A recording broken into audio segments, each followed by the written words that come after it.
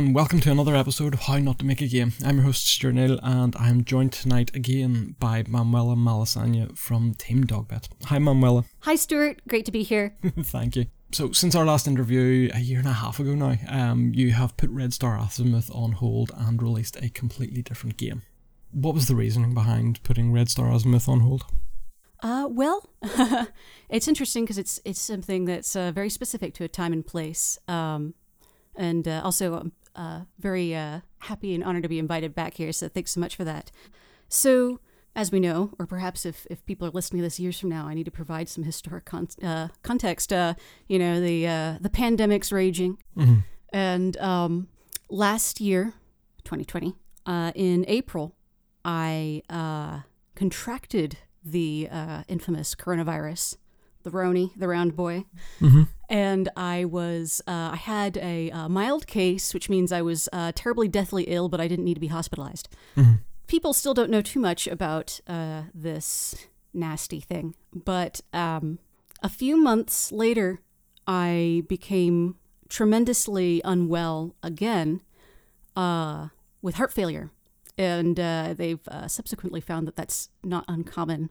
And actually something like 1 in 8 people who survive the virus go on to die later of like heart failure or heart attacks or something. Mm-hmm. I was almost one of those. So that was July of last year. I became, I had a heart attack and I almost died. Ooh. So because I live in a barbaric nation, this was very expensive. Mm-hmm. Yes. And so it kind of chewed through my savings, which I was living on in order to create Red Star. Mm-hmm. This is sort of a confluence of things. I had put it on hold to work on the cherry orchard, but I didn't resume working on it because I had to go get a job because I ran out of money. Mm-hmm. But backtracking onto the cherry orchard, it's still related to this pandemic stuff. Sorry, this is out of order, but I had recently gotten sick, but I'd recovered. And I think everybody was just really depressed and unhappy at that time. This was late April, early May of last year. Mm. And I was talking to my friend, Matthew Curtis, call Matt. He's always credited as Matthew Curtis because he's an actor. And I think he could tell that I was not happy. I don't think he was happy either. And we were just kind of like talking about things that we wanted to do or things we wished that we could do. And I had expressed a desire to direct the cherry orchard. Mm-hmm. And he said, well, why don't you do that? And I said, well, of course I can't do that because I can't direct a play during a pandemic. And also, even if there wasn't a pandemic, what theater company is going to have me produce this play where they don't know me? You see, you can make it a video game. Mm-hmm. Yes, but I can't afford to cast the whole thing. And he said, well, you could just, put in a casting call for what you can afford and see who tries out. Mm-hmm. So I did. And a lot of people tried out. I feel like I'm getting ahead of myself on things, but because the cherry orchard is a very, it's not super well known among the general populace, but it's very prestigious among those who've studied drama. Mm-hmm. And it's very prestigious to have a role in it on your resume. Mm-hmm. So a lot of people jumped at the chance to be a part of the production, even though I was paying like middling indie rates, because it would be very good for them to have that in their history, in their resume. Mm-hmm. I feel like I've gotten ahead of your question. I don't know if I'm going in the right direction. No, that's okay. Going back specifically to Red Star Azimuth, with it currently being on hold, does this mean now that it is indefinitely on hold, or is this a case of scrapping it completely? Right now, I have a full-time contract, and then I've got a few smaller contracts, so I've got some income so I can live and not get thrown out on the streets. Mm-hmm. But I expect my biggest contract to end in the fall. Mm-hmm. So my plan is after that to pivot back to Red Star. Now, with regards to the future of Red Star, I think it was good to step back and have a look at the project because that gave me the distance to evaluate. I was really trying to make 2 different games at once because there's this sort of technical Zachtronics hacking puzzle game in there, and then there's sort of an adventure game in there. So my plan is to actually split it into 2 different games and release it as 2 different games. Okay. One will be called Red Star Azimuth, and that will be the hacking game, because the name Red Star Azimuth is actually a veiled reference to cryptography. And the other one I will name something else. I haven't decided yet. But the good news is the hacking game is almost complete. Oh, okay. It's a rather mature game. Not mature as in content, but in terms of being along in development. So that's the plan. And I understand it's a bit, well, I was kind of disappointed to realize, oh no, this is going to be put off for quite a while. But fortunately, it's not totally like, oh no, I have to go back to work and shelve my dreams, because I'm actually very excited about the contracts I've been working on. The biggest, I can say what the biggest one is, and it's Darkest Dungeon 2. Oh, okay. I'm not crying over it. It's been a fun project to work on. But it is sort of, what a curious thing that this basically happened because, my country has no real safety net with regards to healthcare. Because if I hadn't, been out tens of thousands of dollars because I got very ill, then I would still be working. I would have picked up Red Star after the Cherry Orchard. Moving them back to the Cherry Orchard, you'd said that you had wanted to direct the Cherry Orchard as a project. Do you have sort of an affinity for it, or is it something that you had previously studied? Well, so long before I was ever a game developer, before I ever knew how to program, it wasn't my major, but I studied theater as much as I could during college. My university at the time did not offer a minor, but at any other institution I would have gotten a minor in it, because I had quite a number of hours in that, credit hours in the American university system. And so studied all kinds of aspects of drama, acting and sets and directing, and I was mentored in script writing, and that's been very important to me for game development. And so when you study theater, there's sort of like the canon. I think, if you study any form of literature, there's the canon of that form of literature.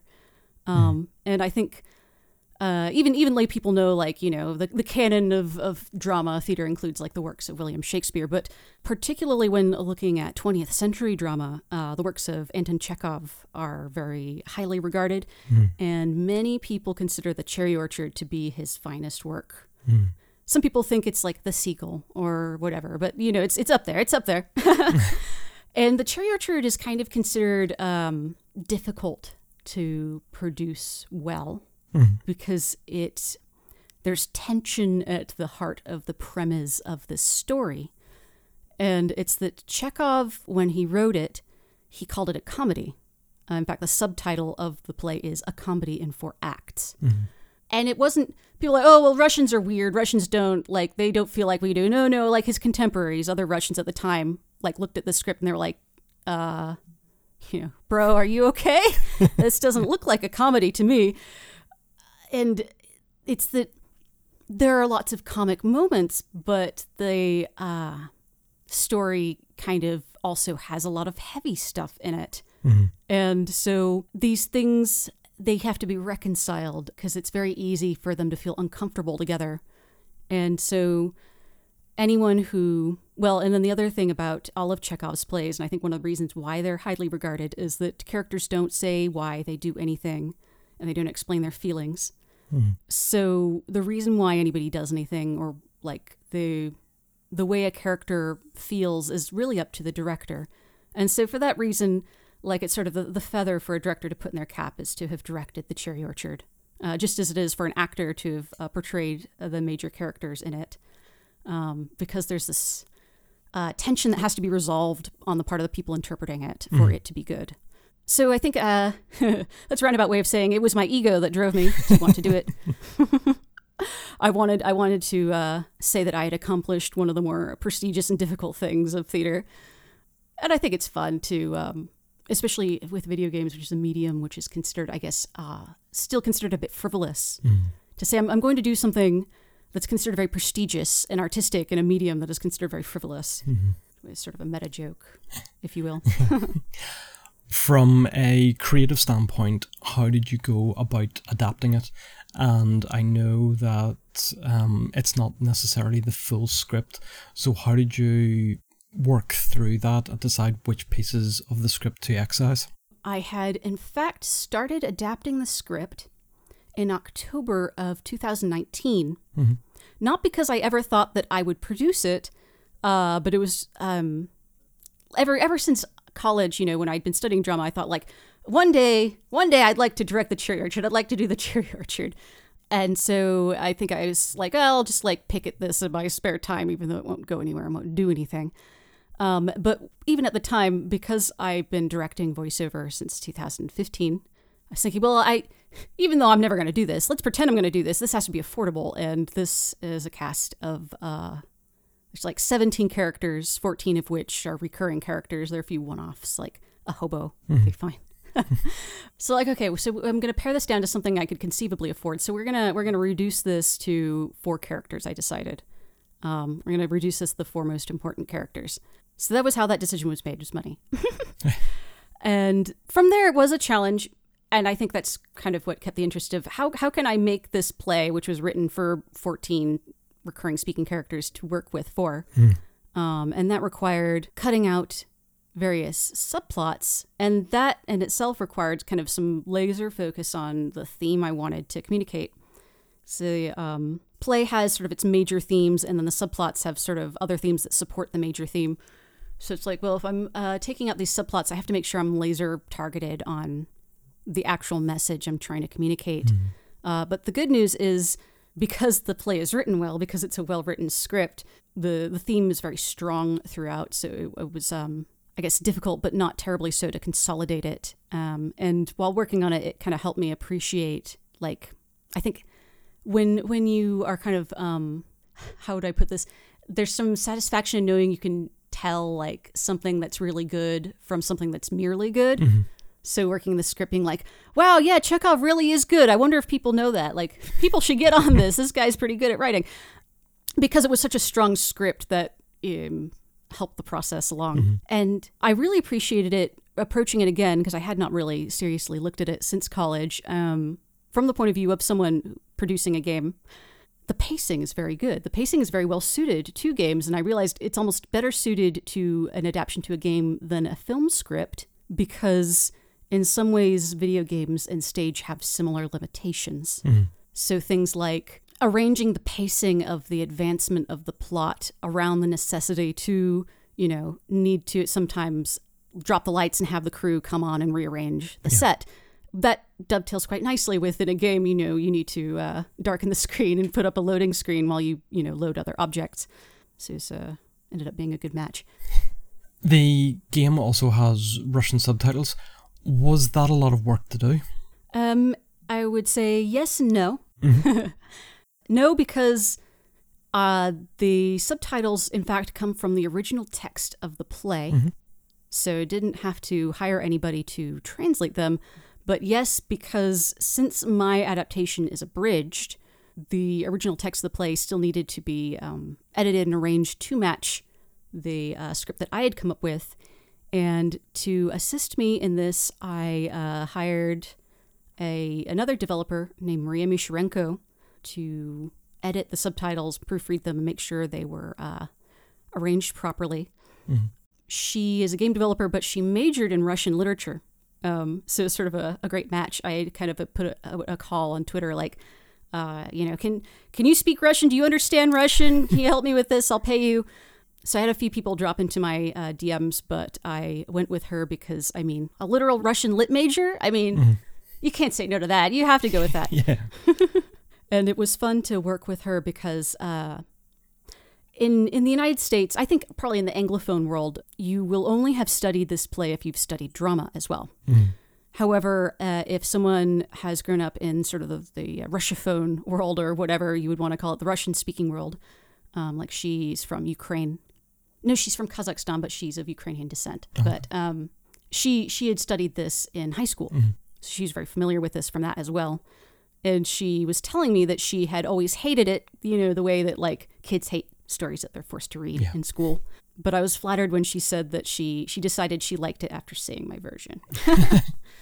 On the Steam page and itch, you yourself describe it as a 3D kinetic novel, and it's obviously tagged in with sort of other visual novels. While it kind of auto-plays, does that mean that it is kind of thrown a lot of visual novel fans because it's not necessarily what they expect. What I found is that visual novel fans understand what it is immediately. Okay. And all the visual novel fans that have had exposure to it seem to be very excited about it, seem to like it. Where it's really thrown people for a loop is non-visual novel fans. And it's in a way a victim of its own high-quality graphics, if I do say so myself. I actually only learned the term kinetic novel when I was chatting with Ash, who is a visual novel game developer who is a friend of mine and also is an actress I cast in this production. But before I even cast it, I was asking her, like, I know you know a lot more about visual novels than I do. Like, is a visual novel without choices a thing? Is that like something that I'm allowed to do? And she's like, oh yeah, it's like a whole subgenre. There are lots of people who like it. So I'm like, okay, cool, I can do this. And kinetic novels, the term for a visual novel without branching dialogue paths. It comes from, there was a Japanese game studio called Kinetic, I believe, and they became known for this type of visual novel, and then that became like a genericized name, like we talk about, I don't know, Xerox or Kleenex or something. Yeah. So what I was finding was visual novel fans thought it was great. They understood what a kinetic novel was, so they weren't confused by the lack of branching paths. But people saw the graphics who weren't visual novel fans and were interested in it, and then they didn't understand why there weren't choices. Like I'm quite upfront on the retail storefront pages, like, this is a linear thing, no choices. And it's not that they were confused, like they didn't know what to do. They were confused why it existed at all. Oh, okay. Almost in a way offended on an existential level such a thing might exist. And that kind of got me scratching my head, because I perhaps it's because I'm old and I was born in the late 80s, but I grew up in the 90s not only playing, like, I guess what you would consider a conventional game, which has like an objective and you do things, you interact with it to achieve the objective, but multimedia CDs. Yeah. Where you load up your CD and your CD-ROM drive, and you have a thing, it's got, videos and pictures, and you click around in it and look at those things, and that's what it is. So to me, I'm not confused by the idea of software that exists for entertainment, which is not super interactive, but a lot of people kind of were baffled that such a thing could be made. From my standpoint on playing it, I got it immediately, and actually it serves the purpose of letting me experience the Cherry Orchard as a play, because chances are I would never have that otherwise. I don't think there's been many, or at least not very well known versions of the Cherry Orchard, and certainly nothing recent that I'm aware of, and the chances of seeing this in a theatre, particularly at the minute, are very slim, especially coming from Northern Ireland. We're a very small sort of theatre-based country and things like that. So this was quite a revelation for me to sit down and actually experience it, and I thoroughly enjoyed it. I'm so glad. I was going to say, well, it's been wonderful, and that was one of my goals, was to kind of expose people to this play who would not have known of it or been interested in it otherwise. So that makes me happy to hear. Yeah. And also the real-time rendering of the characters are both stunning, but also I think it adds that extra level of sort of a little bit of realism, or at least engagement with the characters as a play, whereas if it was more of a traditional visual novel with sort of single frame character drawings and things, it wouldn't work as well. The fact that it's fully voice acted as well helps it an awful lot, so it does. You'd mentioned about the voice acting. It was a casting call that you put out for that? Yes, and in fact, this project was a passion project, and I knew it wouldn't turn a profit. And so the voice acting was almost the point, in that I wanted to direct the Cherry Orchard, so I needed to create a situation in which I could direct the Cherry Orchard. So yes, I created a casting call. So it was a closed casting call sent to my private casting list, but there are a few hundred names on that list. And I contacted my close friend Michael Azekis, voiceover talent. He's another voice actor and a good friend of mine. And I asked him to help me cast this. So we got the auditions, and I was kind of pessimistic about it because I was offering roughly $2 a line, which is like, it's not shameful for indie developers to offer that much, but it's like, it's not super great either. Yeah. So I was like, no, nobody's going to want to audition. But I started getting auditions in like minutes after I sent that email. So we followed our typical procedure. I've cast with Michael 2 times before for Slam Fighter 2 and Red Star. Randomize the submissions, assign everybody a number, and then we listen to everything and write down our notes for each number and come to our decision. And then once we've picked, we, reassociate the numbers with the files and figure out who it was. Yeah. Okay. Although, sometimes you recognize somebody's voice, so that can't be avoided, but try not to be biased. And so that was how we arrived at the cast. Actually, the most difficult part of casting was casting the part of Lubov, who's the protagonist. Mm-hmm. She's the older woman who owns the cherry orchard mentioned in the title of the play. That was difficult because usually if someone... So I knew I would have to cast an actual older woman because I knew that you can, like, people can play old, but you can kind of hear that it's actually a young person playing old, particularly if it's something like this production where I was going for a high degree of verisimilitude in the performances, or authenticity to the moment, as Stanislavski puts it. With older voice actresses, they tend to be very established in their careers, and so they demand high pay. Yeah. But 2, if someone is very established in their voiceover career, they are more likely to be represented by an agency or in a union, and so not able to take jobs from random rabble like myself. This is, so it's much easier to cast younger people than older people for that reason, and then also because younger people are on, social media more, so I'm more likely to have heard of them, so they're more likely to be in my casting list. So I knew, if I'm going to get an older woman, it has to be an older woman who's non-union. So it means like either not been in the biz for decades or will secretly take non-union work under the table or like decline to join a union or is not good enough for union. This sort of complicated things. But I got this great tip from a mutual on Twitter, also a voice actress and casting director, that I needed to expand my search past Twitter and casting websites and go onto Facebook and find casting groups in Facebook because that's where all the old people are. And I don't use Facebook. I log in like a few times a year. So it's like, what? You can do that? What? And I'm still reeling because when I was in college, Facebook was the cool new thing for college kids. And, now it's for older people. But indeed, I got quite a number of auditions by posting about it on Facebook. That's where I found the older women.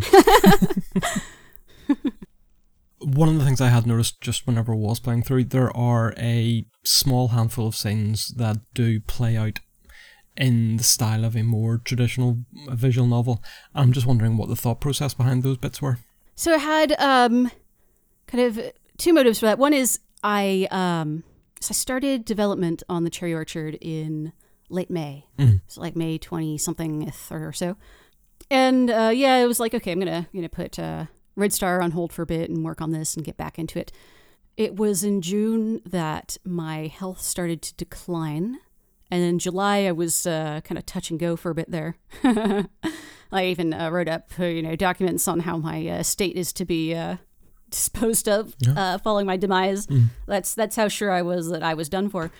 And so I realized that I was probably not going to be able to, throw myself into this project the way that I thought that I was going to be able to, because I was going to be limited by sometimes being bedridden. So it's like, okay, so I'm not going to be able to fully animate this whole thing. So I will need to fall back on these visual novel styled segments sometimes. But I wanted to find a way where that could be a plus, that could be an asset to the story rather than sort of a consolation prize. And I think I came up with a good solution because, and this is sort of my style anyway, I kind of do this in pretty much any story I tell. I decided to this story could sort of comment on itself, which I felt was merited because it is so, I guess among theater nerds, so famous and so prestigious that the story could comment on itself and add something and not just be sort of a sly wink. So I decided I would use this sort of as a visual comment on the artifice of these sort of delusions the characters are living in, and use it to sort of heighten artifice in attitudes or words of these characters. And so I, in some cases, brought it out to either to exaggerate things for comic effect, or to kind of stiffen things for dramatic effect, and and then sometimes because I ran out of time and I couldn't animate that scene fully, but I think that's in the minority, and I have been trying to go back and fully animate the scenes where I didn't, for artistic reasons, choose to put it in that visual novel style. But there are some scenes where I will never convert them to full animation because they are meant to be in that stiff visual novel style. And in that way, I hoped that this production could not just be a consolation prize for not being able to go to the theater on account of the pandemic, but to be an experience you can only have via a video game. Yeah.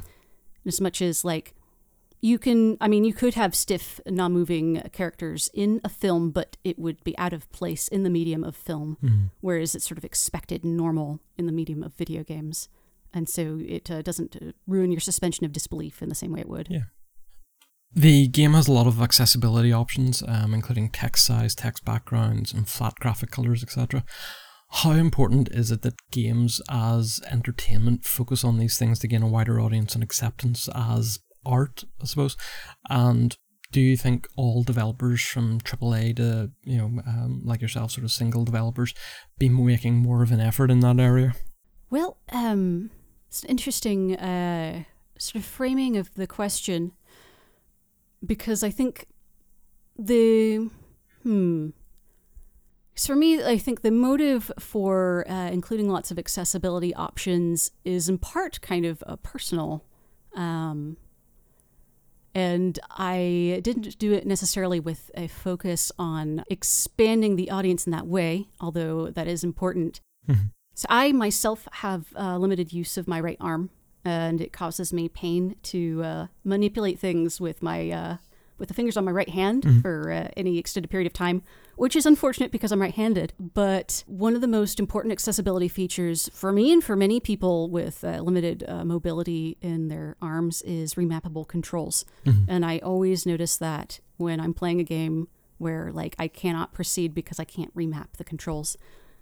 So that's something that's always at the forefront of my mind. And I think that perhaps gives me even more empathy, or who knows, maybe if my arm wasn't screwed up, I would still have this empathy. I don't know. Maybe I'm a good person. I don't know. But it makes me think, there are other people who, they don't have limited mobility in their limbs, but they have some other thing where it's like this thing that's not terribly difficult for a developer to do wasn't implemented. Now they can't play this game. And it's so frustrating. So trying to implement all the accessibility features that I could that wouldn't be prohibitively expensive in terms of time or money to do. And also, one of my biggest regrets in life, I suppose, is so I was internet friends as mutuals with a gamer on Twitter, and her name was Susan, and she was deaf. And we would talk about things. I'd ask her for advice on accessibility and so on. And I was joking with her, I think it's a shame that, like, my one game on Steam you probably couldn't enjoy because it's a rhythm game and you're deaf. And she said, no, actually, I love rhythm games because I like, turn up the bass on the speakers and I can feel the vibrations and I play it by the vibrations. I was like, what? Wow. So I gave her a key for that game. But then, unfortunately, like a week or two after that, she passed away. And it was very devastating. But I found out after that, I guess I was looking at the replies on her Twitter timeline. because you don't see those in the main part. And someone had asked her what her favorite game she'd played recently was, and she said Slime Fighter 2. And so I was like, But so Slime Fighter 2 has voice acting, but I hadn't implemented subtitles. So she was able to play the game because she could feel the vibrations from the electronic music, but she couldn't enjoy the banter of the characters. And so it's like, I wish I had included that so that she could have experienced that before she passed. So I'm not going to let that be a regret for any game I make ever again. Since launch, you have made quite a few substantial updates to the game, including cast commentary, and in the most recent update, there's been an additional scene put in as well as other optimizations, tweaks and things. Do you view the extra content as a selling point for potential buyers when you're working on them, or are these things that you always wanted to put in but just never got around to for launch? I think it's a mix of things. Well, so I knew that this would never be I knew I would never break even on this project because it's too niche. So I think it's never been, I suppose, a profit motive. But I suppose there's a few categories of subsequent updates. Some of those are just fixes or improvements. There are like a few tiny bugs, sort of edge casey things that made it into the 1.0 release, and I wanted to make sure that those were fixed. With regards to new animation, part of it is I have ADHD, and that can be a struggle. It can be an asset, but it's mostly a struggle. And it is common for people with ADHD. I get hyperfocus. I hyperfocus on things generally for months at a time. And if it can be on something I'm working on, it's great because it makes me very, very focused on my work. And so that was the case with the Cherry Orchard. And one thing about people with ADHD is it's very hard for them to turn on a dime. It's very hard to shift that focus, even if you went very badly too. So for the few weeks after I had released the game, I had a very hard time pivoting my focus to anything else. So I was still tinkering with it and animating scenes and stuff because that was, I would finish my work for the day on contracts, and the only thing I'd want to do is keep tweaking the Cherry Orchard. So that's kind of where a lot of that came from. And then I think also to stave off, this is a very common thing to have a post-release depression, regardless of whether you have ADHD or not. You ship a project, the project's done, and you've kind of geared your whole mind around finishing this thing. So then it's out and it's like, okay, is that it? We're done? That's sort of a loss of purpose in life until you find a new purpose. It's almost like breaking up. And I don't say that lightly. I've broken it before a few times. It is. I think it's not as devastating, but it's a similar feeling of, my whole life centered around having this person at home or whatever, and now they're not. And what am I? So that kind of was that. But it did, the new scene you mentioned, that was fun. That ended up being another mini project. And it came out of sort of the cheap manner in which I produced the Cherry Orchard. So the Cherry Orchard is almost entirely made out of assets which I already had for Red Star.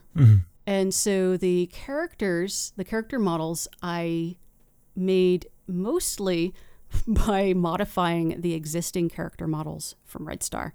I made some original stuff myself, but the vast majority of everything is from Red Star.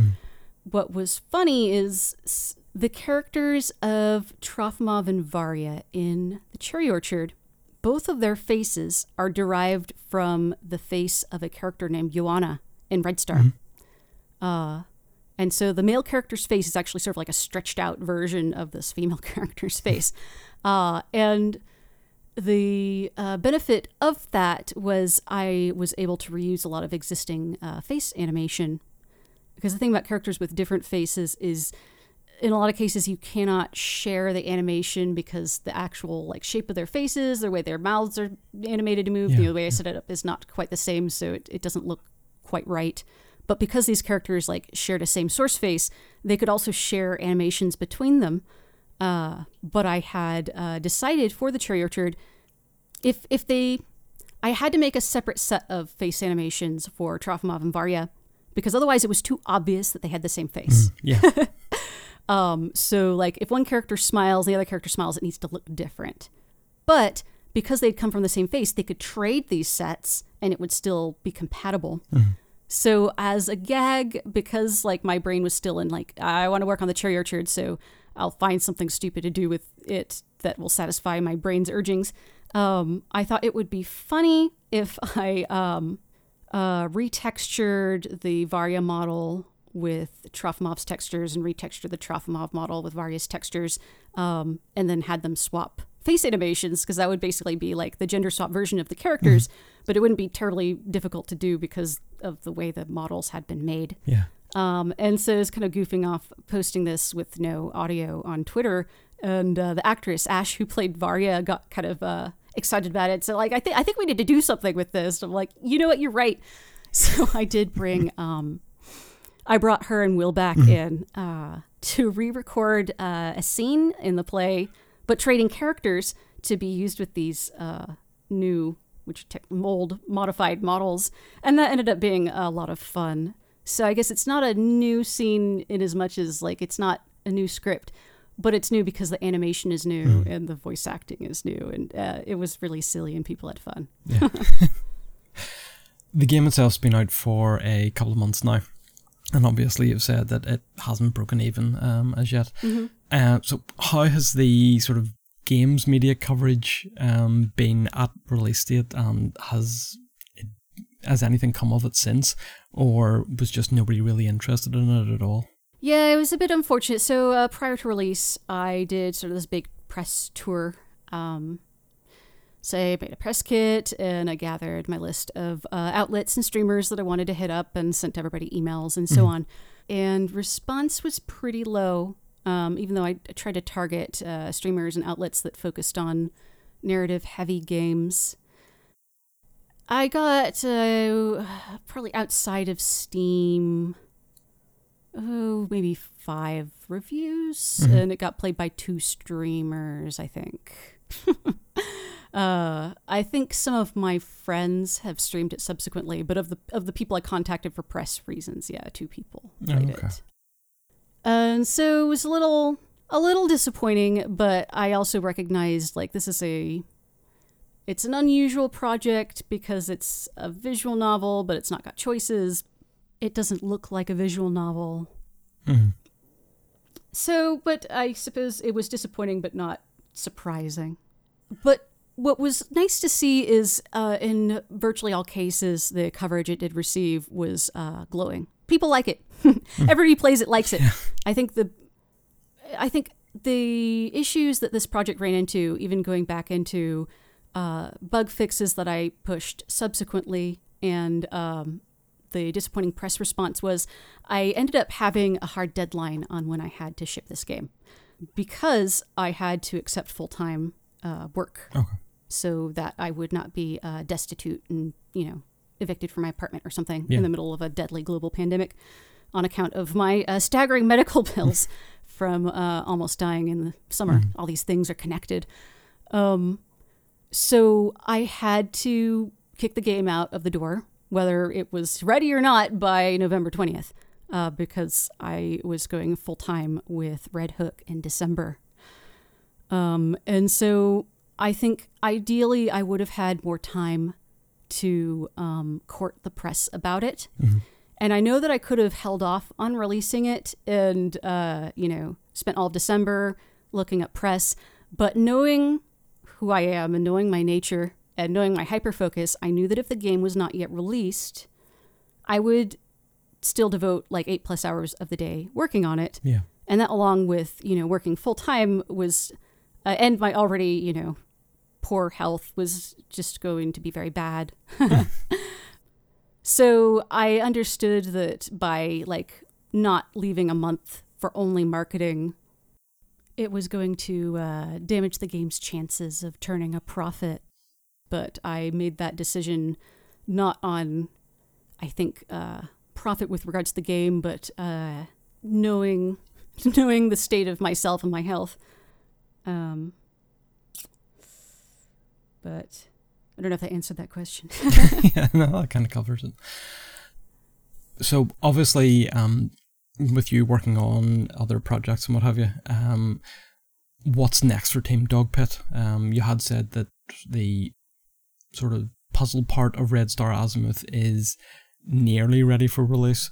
So are you looking at possibly this year or next year for that? And what then is sort of the next project that you'll be working on?